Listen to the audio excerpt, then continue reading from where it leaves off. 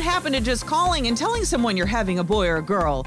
A gender reveal so loud, neighbors thought it was an earthquake. I'm Jennifer Brown. Here's what's trending. It was an explosion that rocked my house, my neighbors, my community. In Kingston, New Hampshire, they used 80 pounds of explosives and blue chalk to say it's a boy. The earth shook all the way across the state line into Massachusetts. The party held in a quarry. The explosives were legal, but the guy who orchestrated the event could face charges. Seriously, a third shot? Soldiers at Fort Meade may have to be vaccinated again because hundreds of doses of Moderna's vaccine were left out too long. Those 80 vials administered amount to about 800 Department of Defense employees and military members being called back for a third dose. And it's hard not to smile when you hear the Bay City Rollers.